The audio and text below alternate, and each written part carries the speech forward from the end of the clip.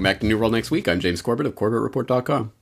And I'm James Evan Pilato from MediaMonarchy.com. Creepy Uncle Joe has a Ukraine problem.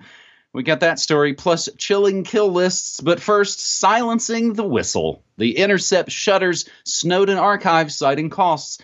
On March 13th, a report in the Daily Beast revealed that the New York-based outlet The Intercept would be shutting down its archive of the trove of government documents entrusted to a handful of journalists, including Intercept co-founders Glenn Greenwald and Laura Poitras, by whistleblower Edward Snowden. However, that account did not include the role of Greenwald as well as Jeremy Scahill, another Intercept co-founder, in the controversial decision to shutter this Snowden archive, according to a timeline of events by Poitras that was shared and published by journalist and former Intercept columnist Barrett Brown. Both Scahill and Greenwald were intimately involved in the decision to close the Snowden archive, while other outlets, such as the Jeff Bezos-owned Washington Post and the New York Times, also possess much, though not all, of the archive.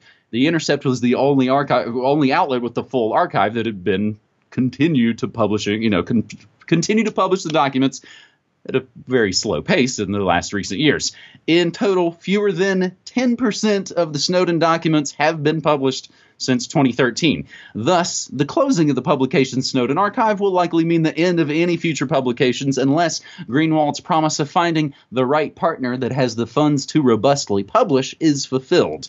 Notably, Edward Snowden, who was, if you don't recall, granted asylum in Russia after going public as a whistleblower, had not been consulted by Greenwald or Reed over what, according to Laura Poitras, said was their decision to shut down the Snowden documents. Snowden was subsequently informed of the decision by Poitras on March 14th, and by that point, when this article was published, had yet to publicly comment on the closure. And this comes from Mint Press News, silencing the whistle. James, do we know, has old CIA Snowden said anything in the 2 weeks since this? I haven't seen it. But if anybody has that, I'd be interested to see it. But I mean, come on, this is the inevitable conclusion to the Edward Snowjob and Daddy Greenbucks story. We knew it was going to end this way, and we've been talking about it essentially since the story broke. And people might remember and cast their mind back a couple of years when people, I think John Young did the calculation, like, at this rate, if they keep releasing Snowden documents at the rate they're releasing them, it'll only take 191 years to release them all, or whatever it was. Yeah, well, it'll never happen. It will never happen, because exactly as we talked about at the time, Pierre Omidyar swooped in to buy up the Snowden archive and then put it under wraps. Mission accomplished for everyone. The CIA PSYOP job of putting their CIA agent into Booz Allen Hamilton to be the savior who swoops out with these documents that they'll publish a few to get everyone scared and then keep them, the juicy ones, under wraps, the ones that have to do with Pierre Omidyar's business interests. Funny how they never reported on that. Again, this is all just exactly what we talked about at the time. And of course, the idea that this is being done because of budget restraints. So we just, with our $250 million seed funding from Pierre Omidyar, we just can't afford to publish these documents. We can't afford to hit that button and put them up on our website. No, that's way too much work for us. Complete nonsense. They're cutting back 4% of their workforce. And the research department, which was in charge of handling this archive, supposedly, is 1.5% of the budget. So no, they couldn't cut back on Glenn Greenwald's $500,000 a year salary. No. They couldn't cut back on Scahill, who I think the last reported salary he was making was upwards of $385,000 a year, or something like that, for writing 4 articles in a year, something like that. It's ridiculous. And in 1 year, Scahill was making something like $50,000 per article for The Intercept. It's nonsense. This is a total garbage nonsense atrocity of journalism. This is exactly what you would expect when a billionaire swoops in to buy up a sensitive intelligence archive. But again, we've talked about it before. This is the inevitable conclusion of this story, and I really hope people will go into the nuts and bolts and meat and potato and get into the links in this particular article that we're linking to, because it's just a rabbit hole, and there's so many different pieces to this story, some of which I'd even forgotten. Remember when The Intercept burned Reality Winner? She's in jail now because of The Intercept. Or remember Perhaps apropos to nothing, but one of the former Intercept employees turned out to be a guy who was phoning in phony bomb threats and hoaxes to Jewish community centers, and just, I mean, it's just nonsense on top of nonsense, but at the core is Greenbucks and Snowjob, and it's, as I say, this is exactly what we would have expected, so please do dig into this story, everyone out there, because this is exactly how it's done, and Greenwald is sitting there shaking a finger at Maddow for her $10 million a year and her Russiagate nonsense. Well, your Snowjob nonsense and $500,000 a year for your gated community there in Rio de Janeiro. I hope you sleep well at night, Glenn, knowing what you've done in massacring this archive. I was going to mention maybe they could ask Rachel Maddow for some of her multiple millions, or even maybe Bezos will swoop in, right? We'll include in the show notes that Reality Winner was a cover story episode of New World next week when that story was breaking. And I think an easy way to put this into context for people to think about, like, storage online. Think about how excited we've gone in the last 15 years or so when you started out with, I think I even have, what is this? 256 megabytes, baby. That's how much I used to fit on this old thumb drive. How much do you fit now? What is 64 gigs on one that's plugged in? It's the same thing with internet storage space. So yeah, the idea that I can't cough up the hosting bucks to keep this going is pretty laughable on its face. And that's how we get kicked off here on episode 370 of New World Next Week. And we'll continue, I think, along this line of questioning, if you will. James, U.S. refusal to confirm or deny it put American journalist on drone kill list called chilling. We grabbed this from Common Dreams, which will also reference some of their own previous journalism as well. Again, everything we say always included in your show notes. Lawyers for an American journalist who believes he was placed on the government's infamous kill list warned last Tuesday that the rights of all U.S. citizens are at stake if the country's drone assassination program is allowed to continue. The organization's comments came as part of a response to the U.S. government's attempt to dismiss a lawsuit regarding its use of the drone kill list. Reprieve is the place that's representing Bilal Abdul Karim, a journalist and U.S. citizen who claims he was repeatedly targeted and nearly killed 5 separate times by drone and missile attacks in 2016 when he was reporting on the ongoing conflict in Syria. Karim joined an Al Jazeera journalist in 2017 in an ongoing lawsuit against the government, demanding that the Trump administration remove their names from the kill list of potential targets for the U.S. drone program. If the government manages to have the lawsuit dismissed, legal experts warn it would allow America's next top president and any future presidents to secretly place any American on a kill list without telling them why, therefore stripping them of their constitutional right to due process, which has pretty much been well and destroyed these last nearly 18 years, at least. Karim believes the Obama administration placed him on the kill list and wants Trump to remove his name, asserting that his inclusion is the result of arbitrary and capricious agency action accomplished without due process and in violation of the United States Constitution and U.S. international law. Now, one good story deserves another, and I can give you a related one to this. In other Democracy Dies in Darkness news, U.S. spies helped UAE hack phones of Al Jazeera chairman, BBC host, and other journalists.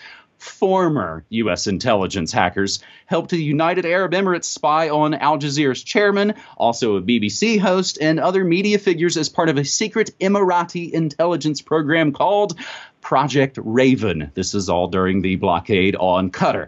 At least 9 former NSA agents, you know, the ones at war with CIA Snowden agents, 9 former NSA agents and U.S. military operatives worked within Project Raven, which was exposed in January after spying on U.S. journalists and a British activist, along with dissidents and opponents of the UAE royal family. Project Raven, set up in 2009 with the assistance of former George W. Bush White House officials who Barack Obama kept on in his cabinet and administration, and U.S. intelligence contractors, originally meant to track terrorism but soon evolved into spying on opponents. Bush, Obama, Trump, lather, rinse, repeat. James? Yeah, I'm thoroughly confused here because it was my understanding that all of this disposition matrix, presidential kill list by any other name, all that nonsense was going out the door. Because if you vote for Trump, that's a vote to drain the swamp and make America great again. Of course, he's going to get rid of these unconstitutional presidential kill lists and all of that. That's what a vote for Trump means, right? And I'm further confused because I'm pretty sure that Obama Hope and Change was all about we're gonna change and it's not gonna be like that horrible Bush era. That's a horrible dark legacy in American history, but we're changing a new face for a new generation, and here we go. And he was the one who actually instituted this presidential kill list. So I don't get it. I don't understand. It seems like if you vote for the left critter or the right critter, you get the same thing every single time. Well, don't worry about that. Just vote someone different next time. Vote harder, and it will all be solved. No, of course not. This is total nonsense. And it just goes to show that, yes, this has nothing to do with left-right Coke Pepsi politics. Nothing whatsoever. It is about the oligarchy ruling over you. And their ability to do anything. Absolutely anything. No due process, put you on a secret list, not tell you are on the list, not tell you why you're on the list, not give you any opportunity to dispute your place on the list, not even allowing it to be heard in court, because if you hear it in court, why we think you should be killed, well then that would jeopardize national security, right? That is literally the argument they're using, which is just straight out of Kafka, but here it is in real life, and what are you going to do about it, I guess, is the question. And as the non-American in the room, might I just also point out that, of course, once again, this all revolves around the idea, well, yeah, I mean, it's an American on this presidential kill list with no due process, no warning, no explanation, no ability to in any way challenge it. I mean, if it was one of those filthy foreigners, that would be fine. But it's an American that you're stripping these basic fundamental human rights asterisk only for Americans from. So that's a horrible thing. You know, I mean, who cares about, weddings in Pakistan or whatever? Drone the hell out of them. It doesn't matter. But, a sacred American being targeted, that's an altogether different story. That's, I mean, doing what we've been doing now for this amount of time. We've seen it flip back and forth now enough times that we've seen both sides have their turn at the table and the same agenda keeps just rolling forward. Speaking of some of the same folks that are always on this grand chessboard pushing things forward, I think it's a positive thing. I've made reference, James, on some of our recent New World Next Weeks, how the Pepsi side of the America's Next Top President 2020 season is already filling up with all kinds of candidates. And I think it's just been already kind of wildly entertaining to watch the fake left destroy each other. And it's, I think, only just getting going, because I don't think creepy Uncle Joe Biden is going to do real well in the 2020 campaign. Maybe not the least of which because he's a creepy, touchy-feely kind of guy, as we've reported for you before. And I'll remind you about again after the main story. Forget creepy. Biden has a major Ukraine problem. Joe Biden appears to have made a major tactical error last year when he bragged to an audience of foreign policy experts on video how he threatened to hurl Ukraine into bankruptcy if their top prosecutor, General Viktor Shokin, wasn't immediately fired. In his own words, with video cameras rolling, Biden described how he threatened Ukrainian President Petro Poroshenko in March 2016 that the Obama administration would pull $1 billion in U.S. loan guarantees, sending the former Soviet republic towards insolvency if it didn't immediately fire prosecutor General Viktor Shokin. I said, you're not getting the billion. I'm going to be leaving here in, I think it was 6 hours. I looked at them and said, I'm leaving in 6 hours. If the prosecutor is not fired, you're not getting your money, bragged Biden, recalling the conversation with Poroshenko. Well, son of a bitch, he got fired. And they put in place someone who was solid at the time. Those are all quotes from creepy Uncle Joe Biden. You can watch the video for yourself. He was talking at the Council on Foreign Relations event while insisting that former President Obama was, of course, involved and complicit in the threat. So the question that Zero Hedge asks, why would Biden want the SOB fired? In what must be an amazing coincidence, the prosecutor was leading a wide-ranging corruption investigation into a natural gas firm of which Biden's son, Hunter, sat on the board of directors. Obama named Biden the administration's point man on Ukraine in February 2014 after a popular revolution ousted Russia-friendly President Viktor Yanukovych and his Moscow sent military forces into Ukraine's Crimea territory. James, do you want the creepy Uncle Joe updates related to his inappropriate touching now or later? We'll get into that in a moment, but we should once again direct people to the article that we're talking about here, and we're linking to Zero Hedge, but I think people should click back through to The Hill, which is where this story comes from, and basically Zero Hedge just plagiarized that article. It's got all the background that you need on this story, in case you missed it at the time. Yes, Vice President Biden's younger son, not the older one that we all know about who died and it was all tragic, but the younger son, the one who got kicked out of the U.S. Navy Reserve for cocaine and ended up on the board of this Burisma Energy in the Ukraine, just as Biden was being appointed as the Obama administration's point man in Ukraine and was receiving $160,000 a month, I think it was, into his American bank account, and what was going on. And they opened up a corruption investigation into Hunter Biden and Burisma Energy, and the prosecutor in this Hill article talks about, we were opening the investigation, we were going to be talking to the board members, including Hunter, and then I got fired by Biden, who is on the phone saying we'll withhold $1 billion. And yeah, as you point out, the foreign policy experts that he was bragging to were his string pullers at the CFR, of course. Hey guys, look at what a great job I did here. Oh wait, this is being recorded? I mean, yeah, Joe Biden is just such an... I mean, the most charitable thing you could say is he's just a daughterly old man who doesn't even understand what's happening half the time. So maybe that's... At any rate, I'm sure that as you're about to get into the audacity of grope, as the Daily Show called it, is going to be the thing that will sink his presidential bid, more so than the Ukraine scandal, because as we all know, the American public doesn't really care about complicated, he was corruption, probe something, prosecutor, billion, whatever, that's too complicated. Oh, he's groping women on camera. Well, okay, either way, as long as he goes down, I guess it's good to get another one of these scoundrels out of office. But this story is actually important. I hope people will check into the article.